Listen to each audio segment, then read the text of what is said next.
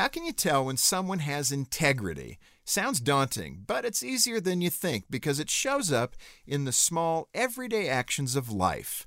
Hi, this is Jim Daly with Focus on the Family. Jeff Eves hired me right out of college to work for the Tension Envelope Company.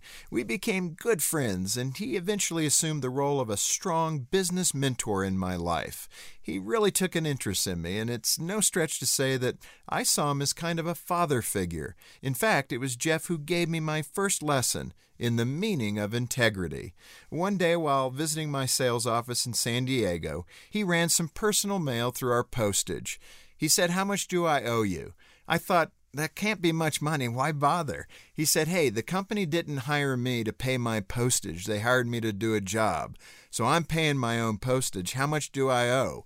Well, I quickly counted it up, and it was like $1.30. He handed me $1.30, and I put it in the company's petty cash. I know that sounds like a small thing, but that's exactly why it left such a huge impression on me.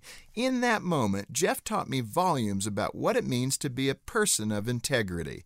You take care of the little things. Man, it's usually those little things that have the power to transform a person's job, their marriage, or their relationship with their children. For more insights into what it means to be a person of character, visit FocusOnTheFamily.com. I'm Jim Daly.